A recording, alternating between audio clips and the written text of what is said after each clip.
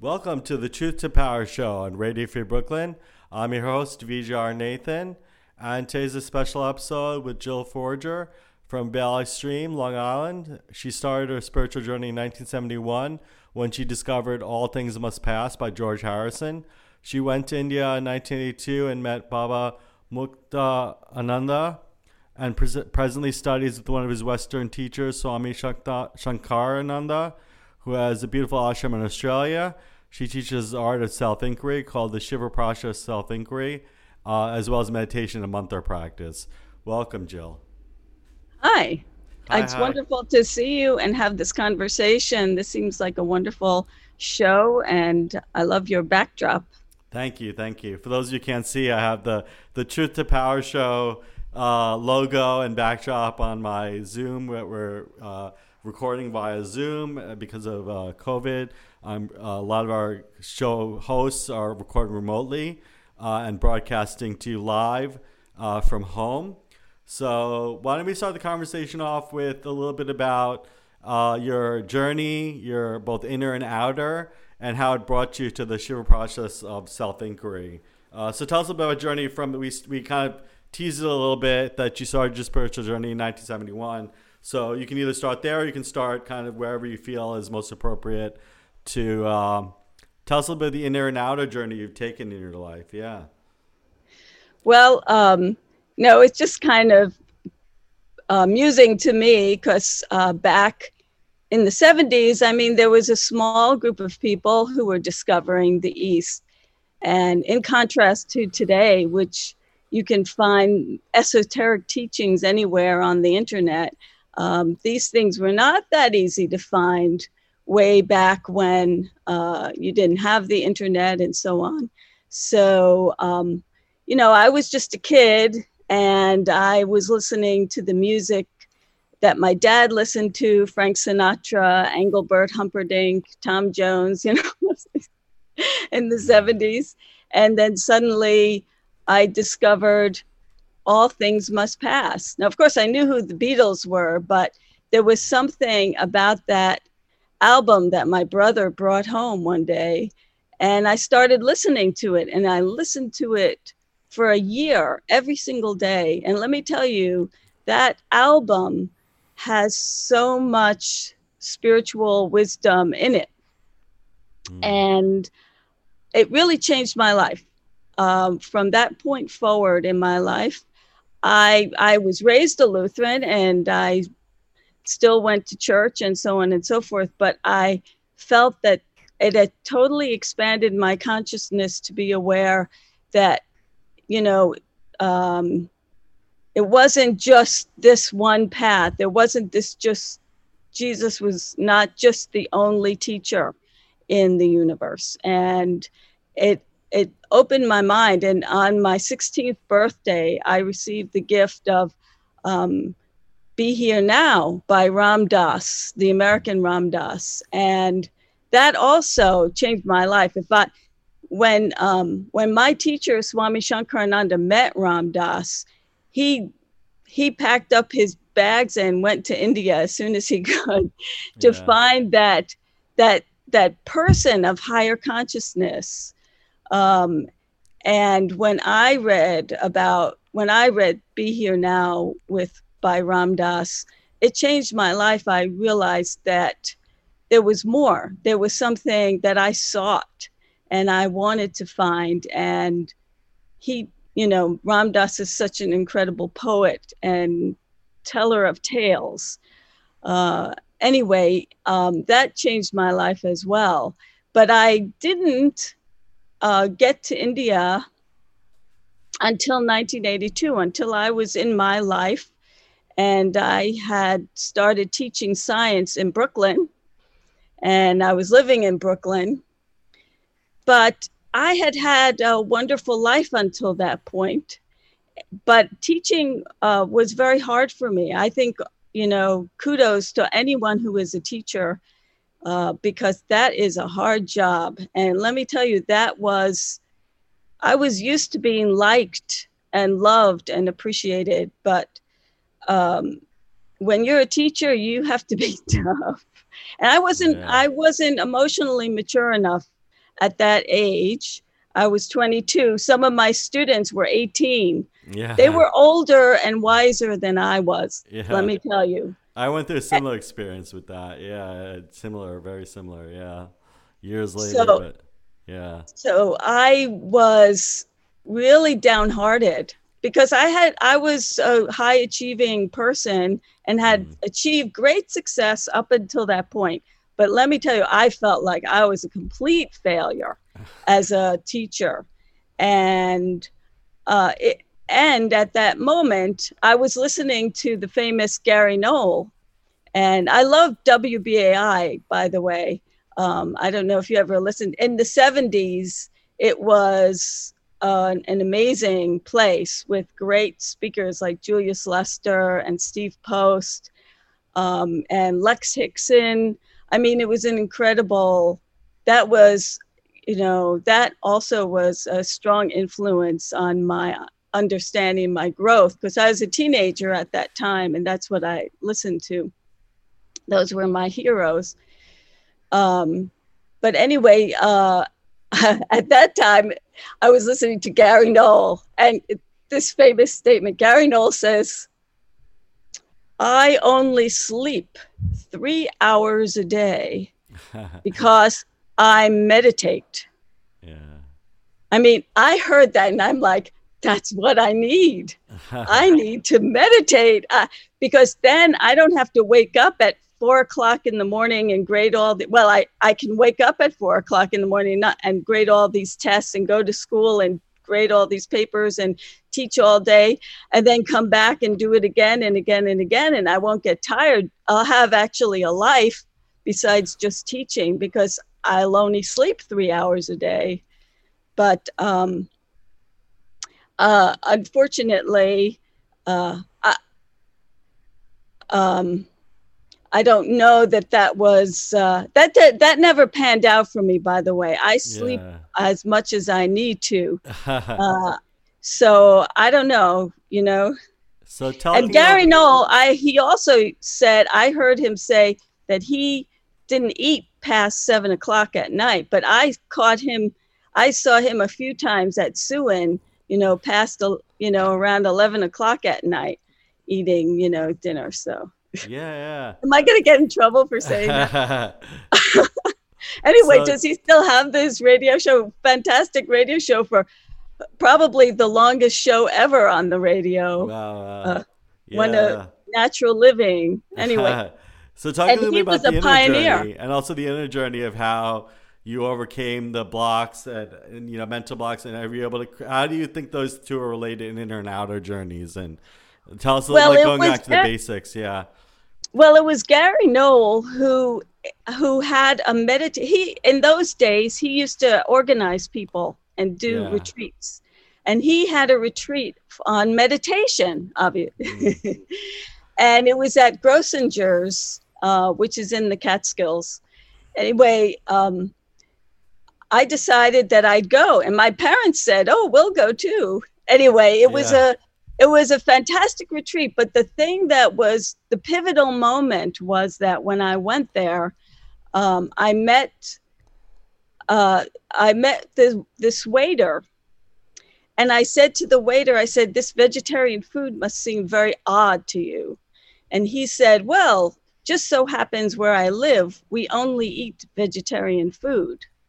And I said, "Well, that's crazy. Where do you eat? Where do you live?" And he says, "I live in an ashram." I said, "Oh, ashram, that sounds great.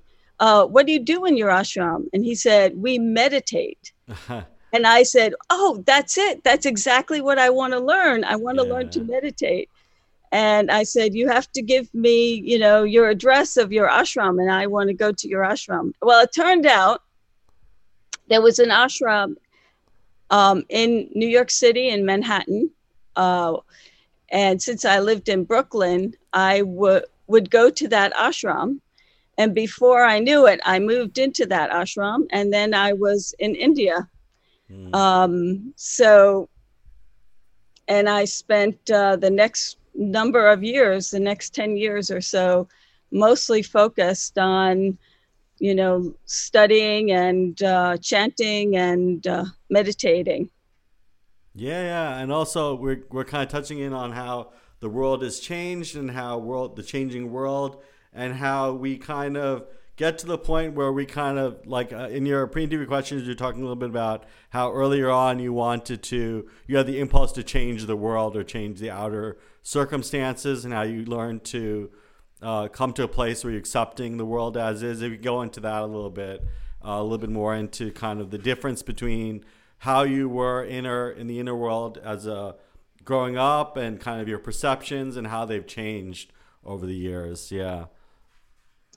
So, yeah, I learned about when I went to my first meditation class with Swami Shankarananda. I reconnected with him after many years, actually. He went to Australia, and I was always on the spiritual path, but I reconnected with him in like 2008. And before reconnecting with him, I came to a place in my life where I was longing for some kind of group process whereby I could connect my spiritual world, my inner spiritual understandings with my life in the outer world. I wanted some way to connect those things really clearly, more clearly than before, to understand that. And the first meditation class, Learn to Meditate class I took with Swami Shankarananda, he talked about the inner world versus the outer world.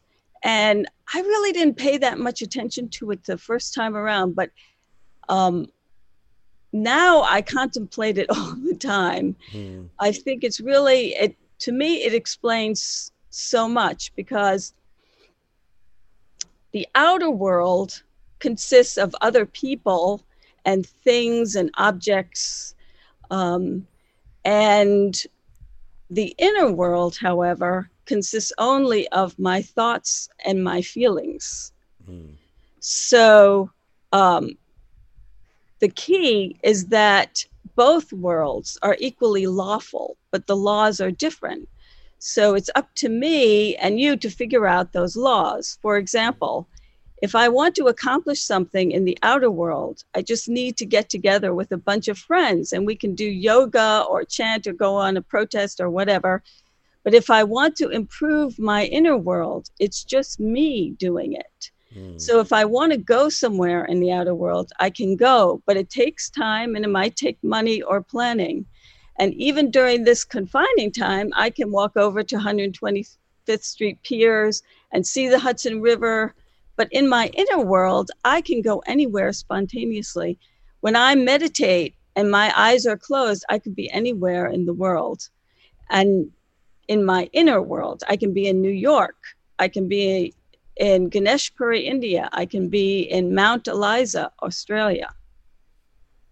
Also, if I want something in the outer world, I can order it online if I have the money, or go to the store in the old days. But if I want some confidence in my inner world, I can't order it online. I can't buy it in the store. I can't even ask my husband to go and pick it up for me. So those are examples of the differences between the inner world and the outer world. And meditation is an exploration of the inner world. And I encourage people, Swami Shankarananda says he got this great insight when he was in India. He came to this understanding that he can't necessarily have the meditation that he wants. However, he can have the meditation that he is having. So if you're present, so that's the whole point. Like, meditation is about being present. And for me, meditation is about being present with my thoughts and my feelings. So I can come to the present moment and discover exactly where I am. And it helps center me so that I have more appropriate understandings of, what's going on. And people confuse the inner world and the outer world. And that's why I find it very important to distinguish the two. For example, it's wonderful to read the scriptures, like even the Yoga Sutras. A lot of people, very popular these days. Everybody who takes a yoga class, takes a yoga teacher's training, will study the Yoga Sutras. Fantastic to read and understand. It's really yogic psychology, that book, and a lot of wisdom there. But it is advice for the inner world. The point is that if you clear up your inner world, things happen better in your outer world. That's my personal experience. So what we do, and actually there are a couple meditations available online that Swami Shankarananda offers as part. He has a whole podcast series, and you can access his meditation. He has a few meditations that are available as podcasts, a couple. And then he also has talks available. Yeah. But the main meditation that we do before we practice the Shiva process is to go inside and see if there are any, what the energy is going inside. And if there are any blocks, we work with those blocks. And the way we work with those blocks is we work with language. So we learn to speak what the block is saying to us. So we give language to the block. And then when we do a group process, you can do the process in a group, or you can do it one-on-one, or you can just practice self-inquiry alone yourself. You write down how you feel in the present moment. Those are called A statements. They're accurate statements. So you take a moment, you sit down, and you come into the present moment, and you give language to how you're feeling in the present moment.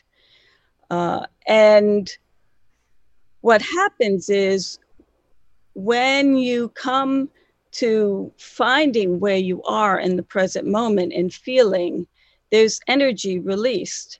And then very often you can go to what Swami Shankarananda calls B statements, which are possibly beneficial statements. B statements are statements that are like affirmations, for example. They're higher statements. They're statements of wisdom, like statements that your grandmother would say to you. Well, like George Harrison would say to you, all things must pass.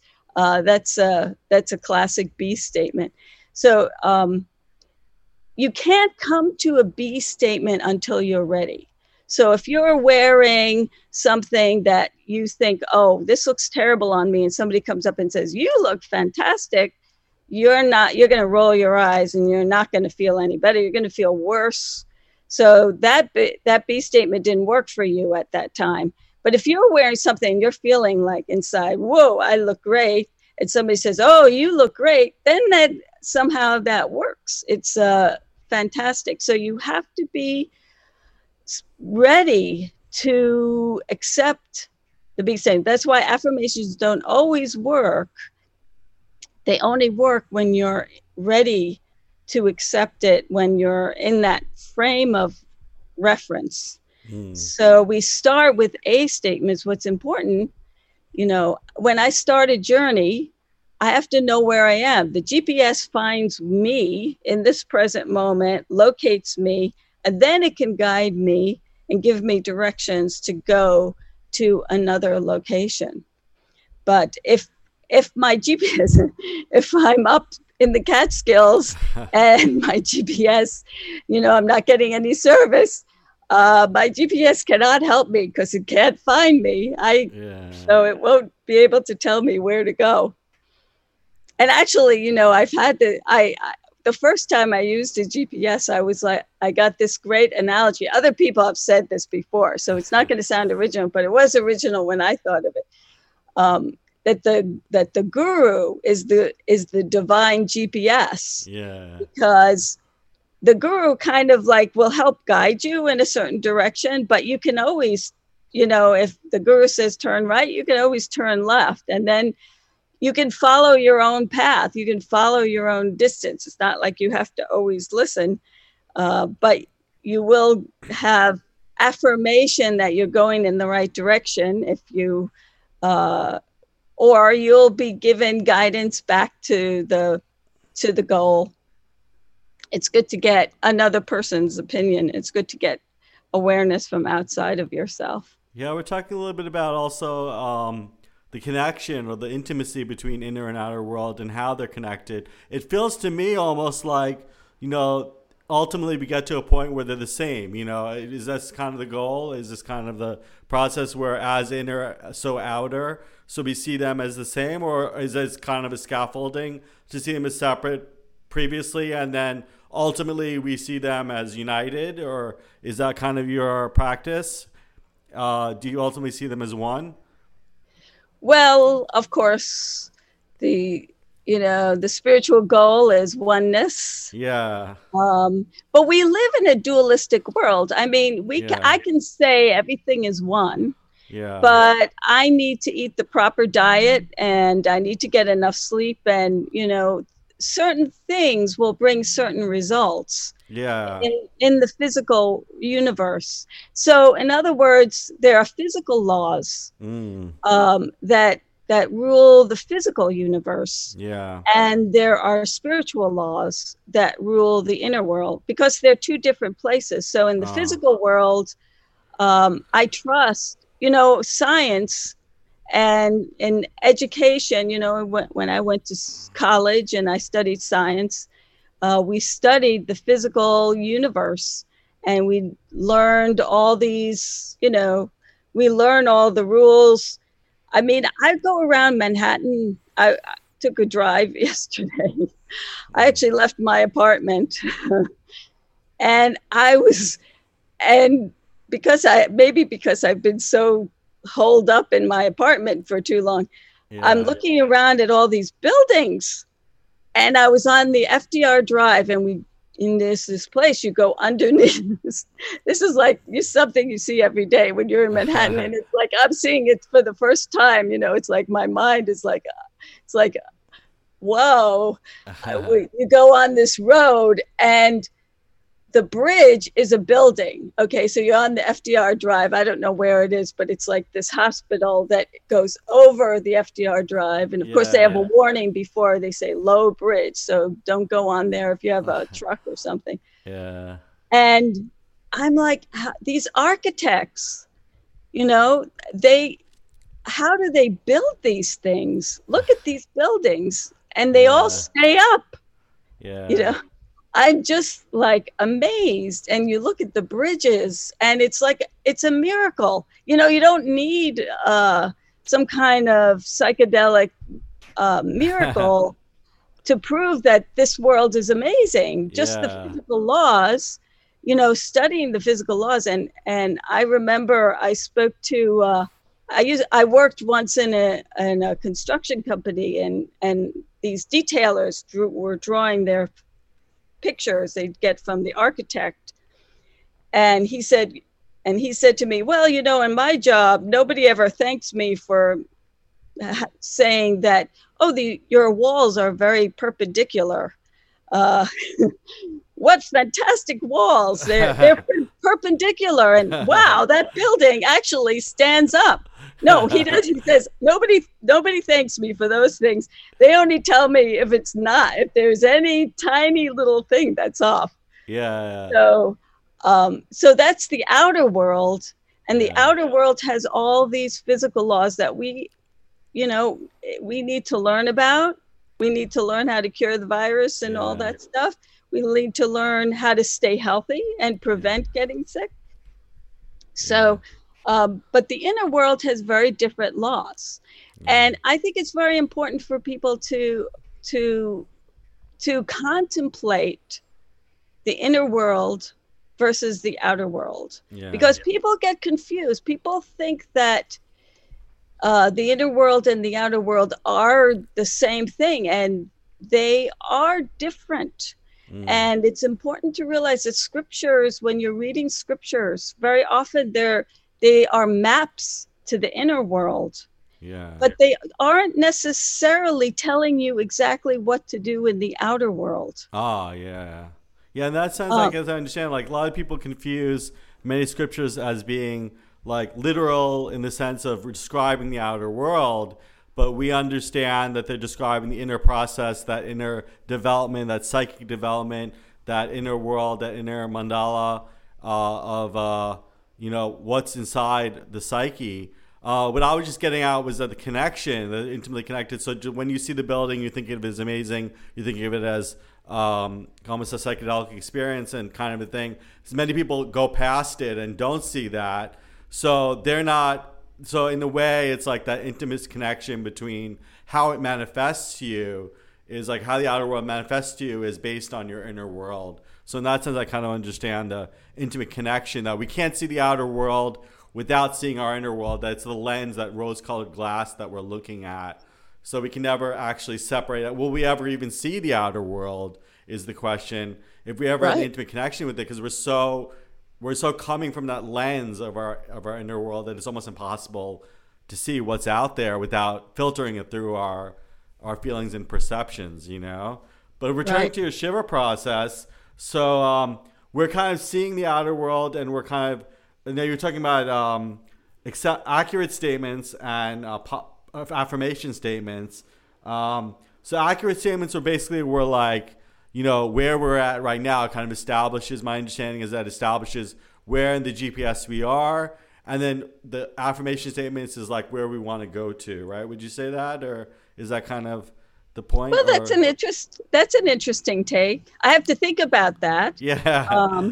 But definitely we do want to move towards the realm of the B statements, but you can't force it. It's like you can't, when you're on this street, you can't be on the next street. You have to be wherever you are. And one thing Swami Shankarananda talks about are tearing thoughts. And, he says, the mind has a tendency to attack. I know for myself, when I get nervous and my mind tells me, oh, I can't do this. And let me tell you, I have all kinds of negative thoughts that come up for me a lot, and they hold me back. And the thing about tearing thoughts is that when they are happening, in other words, when I feel bad, this is my practice. If I'm feeling bad, I know that there are some tearing thoughts going around in my head. I might not even notice or know what they are. So if I'm feeling bad, I sit down and I go, okay, where am I right now? And I start writing down the thoughts that are going in my head. And they're probably pretty negative, like you can't do this, and et cetera, et cetera. Why are you even trying? Blah, blah, blah. It's like all these negative thoughts but they're invisible, and they're creating this negative, this hard, I'm feeling bad, I'm feeling depressed, I'm feeling negative about myself and about the world. So what I tried to do is sit down, become aware of them. As soon as I become aware of them, they lose their insidious hold on my psyche. I realize, oh, yes, I'm having these tearing thoughts again. I'm having this problem. And the thing about feeling is that you can't move feeling automatically. You can't say, oh, I'll just be happy then. Yeah. No, you can't. You'll just be more unhappy. And spiritual people tend to have a weird thing where they feel like they should be happy all the time. And so they feel guilty about feeling bad. So it kind of compounds the feeling bad. And then you feel guilty that you're feeling bad. Oh, I'm so spiritual. I can't feel bad, you know. So it Yeah. becomes very difficult. So what you do is you sit down, you take a moment, you take a breath. And what we do is you can sit down and you can write the tearing thoughts, and that will help them go away. Another practice I do is I sit down and I send the thoughts outside the room. And I say, okay, thoughts, just wait. And I center myself and I feel the feelings. And I go into different centers, spiritual centers inside of me, and I feel the feelings in those centers. And I notice, you know, what are those feelings and where are they located? And, you know, that helps because it kind of takes when I'm stuck in a story, like he did that to me, she did that to me, it did that to me, and I'm mad at that. It's very hard to get out of. It's very hard to fix that because I believe in that story, but the story is bringing me down. So I have to take a moment away from the story. So I take the story and I say, okay, story, just go out and just wait outside the room. And then I sit down with my feelings and feel my feelings. And I notice, which part, where is this feeling happening? Is my navel getting contracted? Do I feel a contraction in my heart? Is my throat contracted? Or is it all like circulating like these angry thoughts in my head? Where am I feeling this feeling? And then I can be present with my feelings. It's very helpful. It's very healing. It releases energy and it allows me to let my feelings move. The thing about feelings is that if you push them back, if you hold them in place and you say, I'm not going to feel that, I'm not going to feel that, I'm pushing it away, I don't want to feel bad, I don't want to feel frightened, it'll get stuck. The feelings will get stuck. And then you'll push things away, you'll become numb. And people, want to become, they think that that's the only solution. And so they take substances to feel numb. And so they won't feel their feelings. But if you allow yourself to feel your feelings, it's not as scary as people think, because feelings move. And as soon as you allow yourself, look at a child, children tend to be more natural with their feelings. And one minute they're screaming and crying, and the next minute they're being comforted by their mother, and then they're okay, and then suddenly they're laughing and running around again. And that's how feelings are. They're very fluid. And I need to learn to be just present with my feelings. And instead of holding on to the story all the time, because, all right, so I get mad at my boss or whatever, I get angry. I can go inside and, first get rid of the story. I can feel my feelings. Then I can also proxy my boss. What is she feeling right now? And that's a more compassionate way, and then so in the group process, we proxy each other. We go and we discover how connected we are through feeling with each other. And, we offer statements, language, healing language to our partners, the people who are doing the process, that will uplift us. And it's quite a miraculous process. And the point is not, when you do group therapy, the point is you take a problem, you work out a problem, blah, blah, blah. You talk. Actually, I've never done group therapy, so I shouldn't talk. But in the spiritual process, what we're paying attention to is not so much the story. We try to focus on the upward shift of feeling. Yeah. So in this group, it's interesting because most of the time we think of meditative practices as being a solitary journey of a person exploring their inner world. And in this dynamic, you have a group of people, a group of like-minded practitioners who are exploring, kind of triggering off, thoughts and feelings from other people. And tell us a little bit more about kind of how this differentiates itself, or in what role does each of the community play, your partner or the other person play in that process. We talked a little bit about kind of making statements, confronting blocks, first going from accurate statements to affirmative statements, B statements or affirmative statements. So in what role does this in this process? I mean, people can investigate on their own, but we're just getting an overview for the listeners to get a sense of what the partner or the other person does in this process. Yeah. Well, I find this process very powerful, and it really cuts to the quick. I have friends who are social workers and therapists, and they kind of like the process because it really goes to the root of what you're of feeling, doing or, doing this process. What you're supposed to do.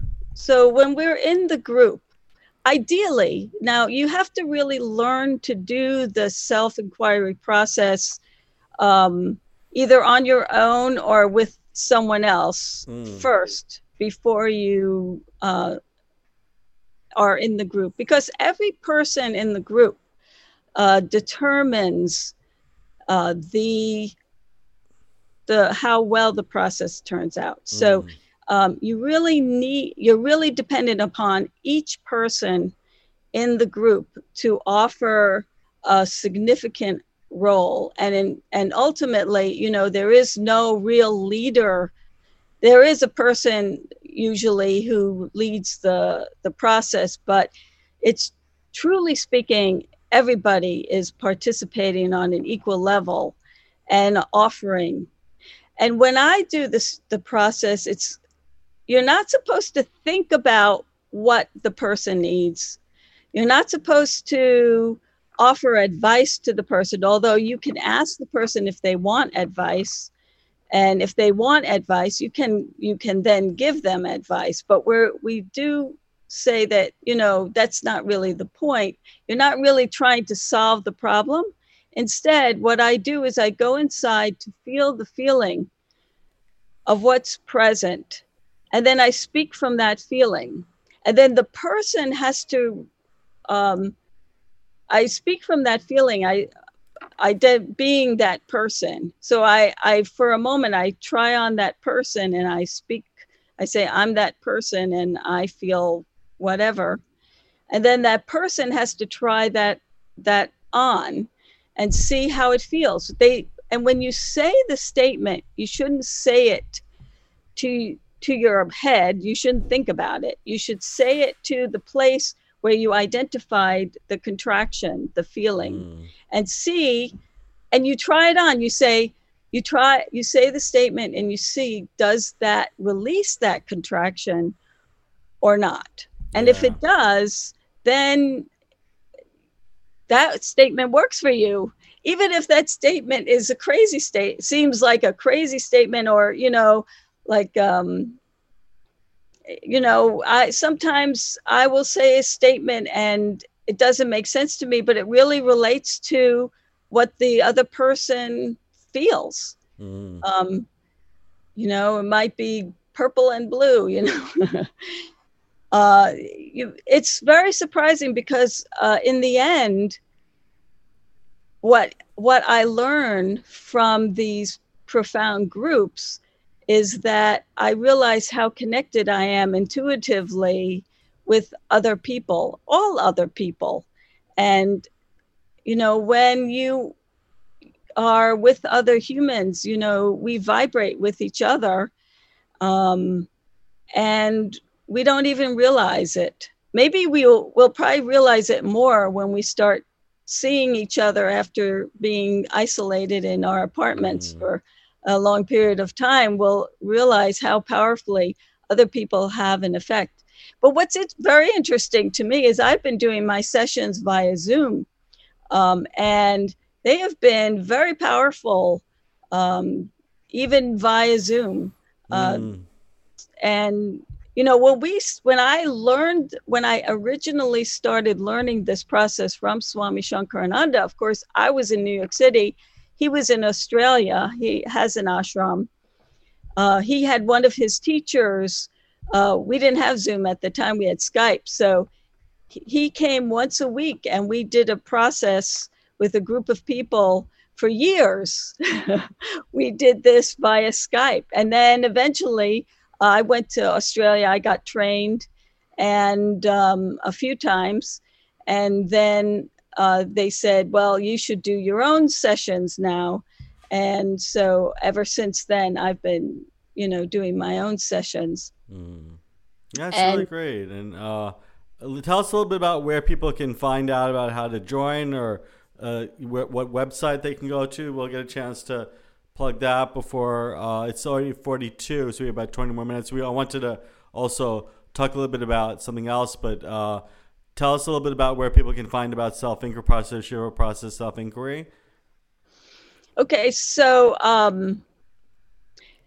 you should, first off, if you're interested, there are some really great books that you can get on Amazon by Swami Shankarananda. And one is this. There was a lot of happy books. There's Happy for No Good Reason. Oh, look, you can see. Yeah. And he did one of the first happy books, when there was all these happy books that were coming out like 10 years ago. Anyway, his most recent book, which I think anybody would enjoy, is called Ganesh Puri Days, Memoir of a Western Yogi.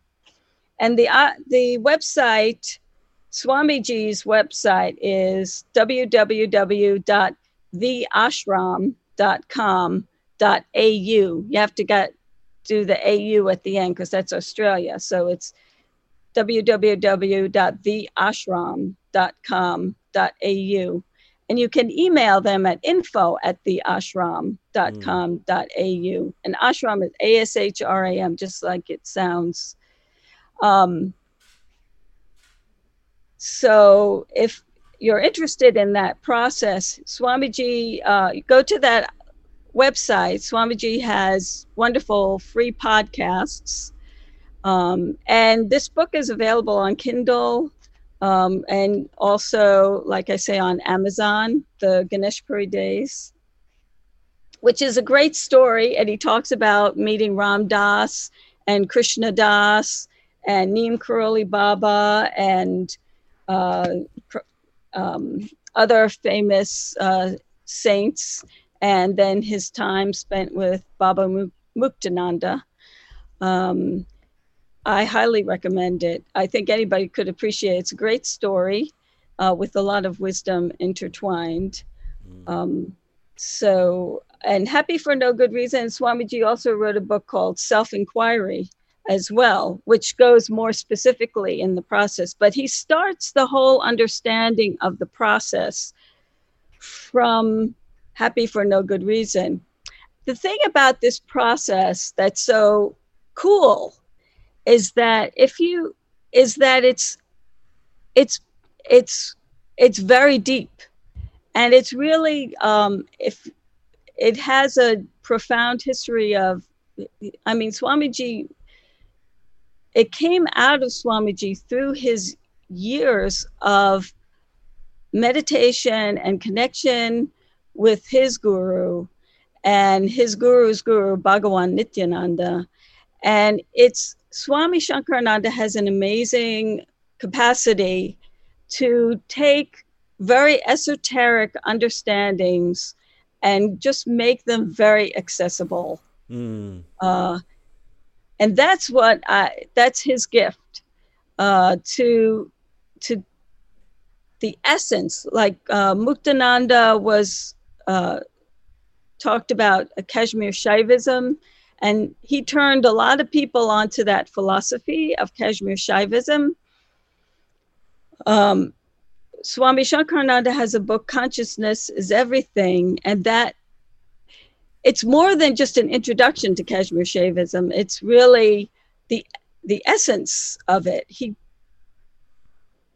distills it into an incredible place where you can experience it on a new level through your understanding. So that's what is I find very helpful. And as far as me, I mean, I'm on Facebook. I'm just about to launch my website. You can get in touch with me. But actually, if you ask my spiritual name, which was given to me by Baba Muktananda, is Chandralekha. And if you write to the ashram, they will happily, and you say you're in New York or something, or in the States, he'll happily refer you. They will happily refer you to me. They know who I am. So, okay. But you can find me on Facebook, Jill Chandralekha Flow, because it's a shortening of my husband's last name. Okay, good. Yeah, and we'll have links up on the, we can have some links to the Guruji's, website on the podcast. So when people are listening, when it goes to archives, people listen, and we'll have a link up to the .au link we'll put up there. So, fantastic. You're listening to Radio Free Brooklyn, the Truth to Power show. Radio Free Brooklyn is independent listener-supported radio. If you'd like to listen to RFB while you're not in front of your computer, please consider downloading our free mobile apps for iPhone and Android, available in the respective Play stores. Be sure to subscribe to our monthly newsletter for the latest news of new programming and upcoming RFB events. You can sign up at radioforbrooklyn.org/newsletter. This is the Truth to Power show on Radio Free Brooklyn. Friends, COVID-19 is disrupting everyone's lives right now, and Radio Free Brooklyn is no exception. We're starting to slowly transition into doing shows from the studio, but we want you to know that we made every efforts to ensure the health and well-being of our host staff and the community at large. For a long time, we closed both our studios and canceled events. Our hosts are still doing their best to continue bringing new original programming by broadcasting from home, and also from selecting their best pre-records from the past shows. With most of our revenue stream evaporated, we need your help. We realize you may be hurting too, but if you can afford a small donation, it would go a long way towards helping us stay on the air. Here are 3 ways you can help. First, you can give a one-time donation, monthly pledge at going to radioforbrooklyn.org/donate. There you'll find some great t-shirts, mugs, and other swag that we'll send to you to say thanks. You can also use your phone, text RFB Give 5, that's number 5, 44321. It only takes a moment, and you can be able to use your digital wallet. Finally, if you shop on Amazon, you can go to amazon.com/smile and register Radio Free Brooklyn as your nonprofit you wish to support. When you do, a percentage of your sale will go to RFB, and it'll cost you nothing. No donation is too big or too small. Whatever you can afford will make a huge difference. We can thank you from the bottom of our hearts, and our listeners, wish our listeners health and happiness as we weather the storm together. So we have about 10 more minutes. So also I want to talk to you a little bit about your Bhakti movement and how you do mantra recitation, and how that plays into your practice, mantras, and I understand you also play music and devotional music. So we can listen a little bit to that at the end. So tell us a little bit about that, how that plays into it, And I will. But you were talking about swag, and I just wanted to mention that I will definitely make a donation so I can get some swag from for Swami Shankarananda, because he started out in Brooklyn. He's from Williamsburg, Brooklyn, and he writes about it in his memoir, his experiences in Brooklyn and being a Brooklyn Dodgers fan. Oh, awesome. And it's really, he describes, his early days of what it was like back then in Brooklyn and his parents. And it's a great story. And then Yeah. how he goes from a Brooklyn kid to Columbia University to, to being a English professor, and Yeah. then ending up in India and becoming a Swami. So Yeah. um, it's a great read. So you don't have to be spiritual to enjoy it. Thank But you. Thank you. if you are, you'll get even extra benefit from it. Thank you. Thank you. So we've been talking a little bit about the spiritual journey, inner and outer. We touched a little bit about blocks and feelings and how they can how you can open them up, how you can kind of get to a point of affirmation. Some of the teachers that you followed and some of the teachings. We also touched about follow your bliss.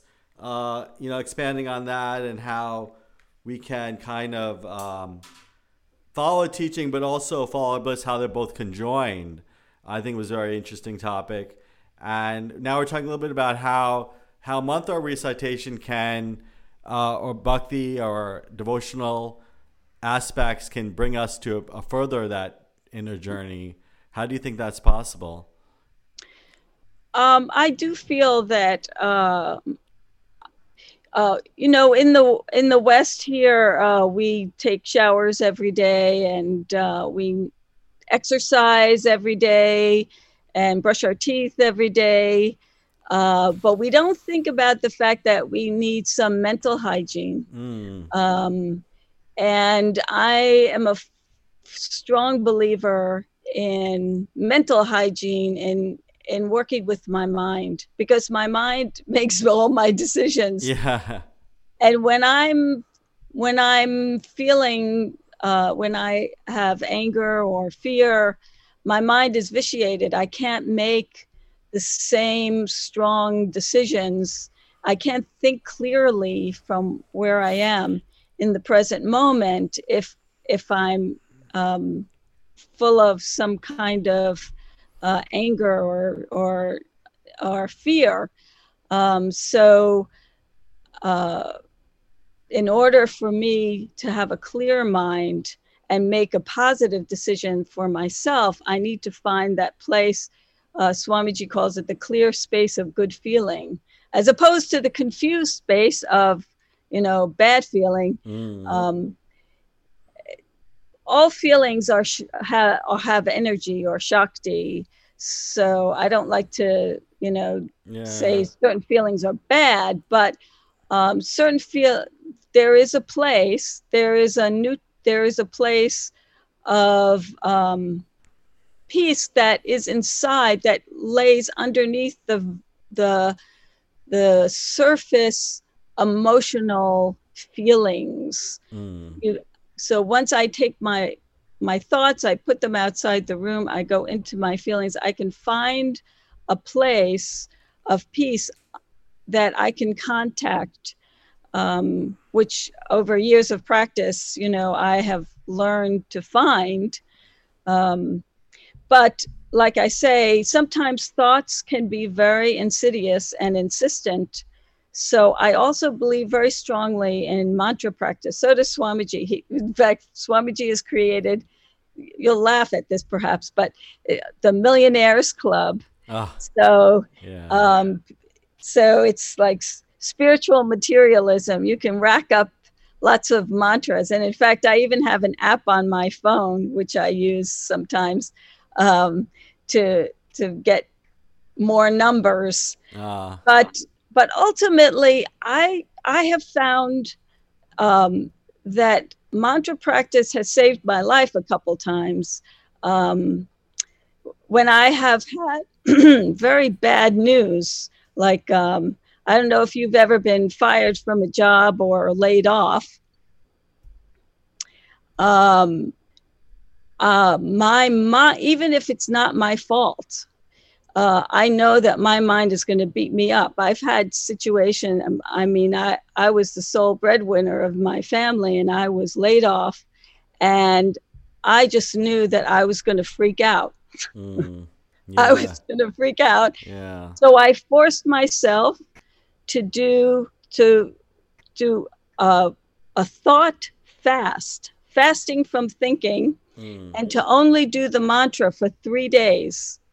That was my response, because I knew that otherwise I would just start beating myself up and telling myself I was a terrible person. And that wasn't going to help the situation. I needed to get myself back on my feet so I could apply for more jobs and, and get it together. So I just sat down and I started that thought fast. Well, within, I don't know, 12 hours or so, I was already ready to go back to I was already applying for unemployment insurance and getting things done and applying for jobs and everything like that. And ultimately, all these bad things that have happened to me as far as my job, you don't want to know my job history. Every time something difficult has come up, something better has come along. And that's thank God for that. But it's not something you believe in the moment when bad news hits.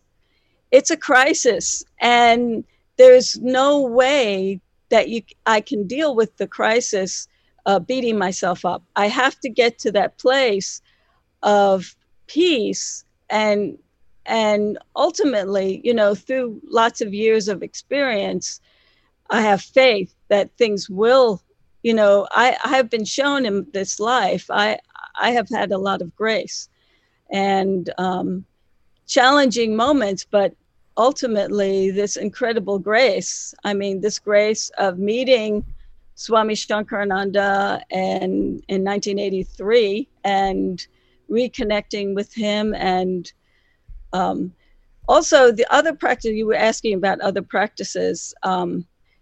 I love Sanskrit, and I love chanting Baba Muktananda in his ashram, his tradition. And actually, Muktananda inspired a lot of people, and his energy originally came from Bhagavan Nityananda, who is a great saint in India. And he inspired many, many teachers. So the lineage that comes from Nityananda is profound, and it's vast. And there's a website, actually, nityanandatradition.org, and you can see the many, many, many, many teachers who have come from Bhagavan Nityananda, who lives in Ganeshpuri, and who lived in Ganeshpuri, and there's a great Samadhi shrine there. It's has great spiritual energy. It's a font of spiritual power.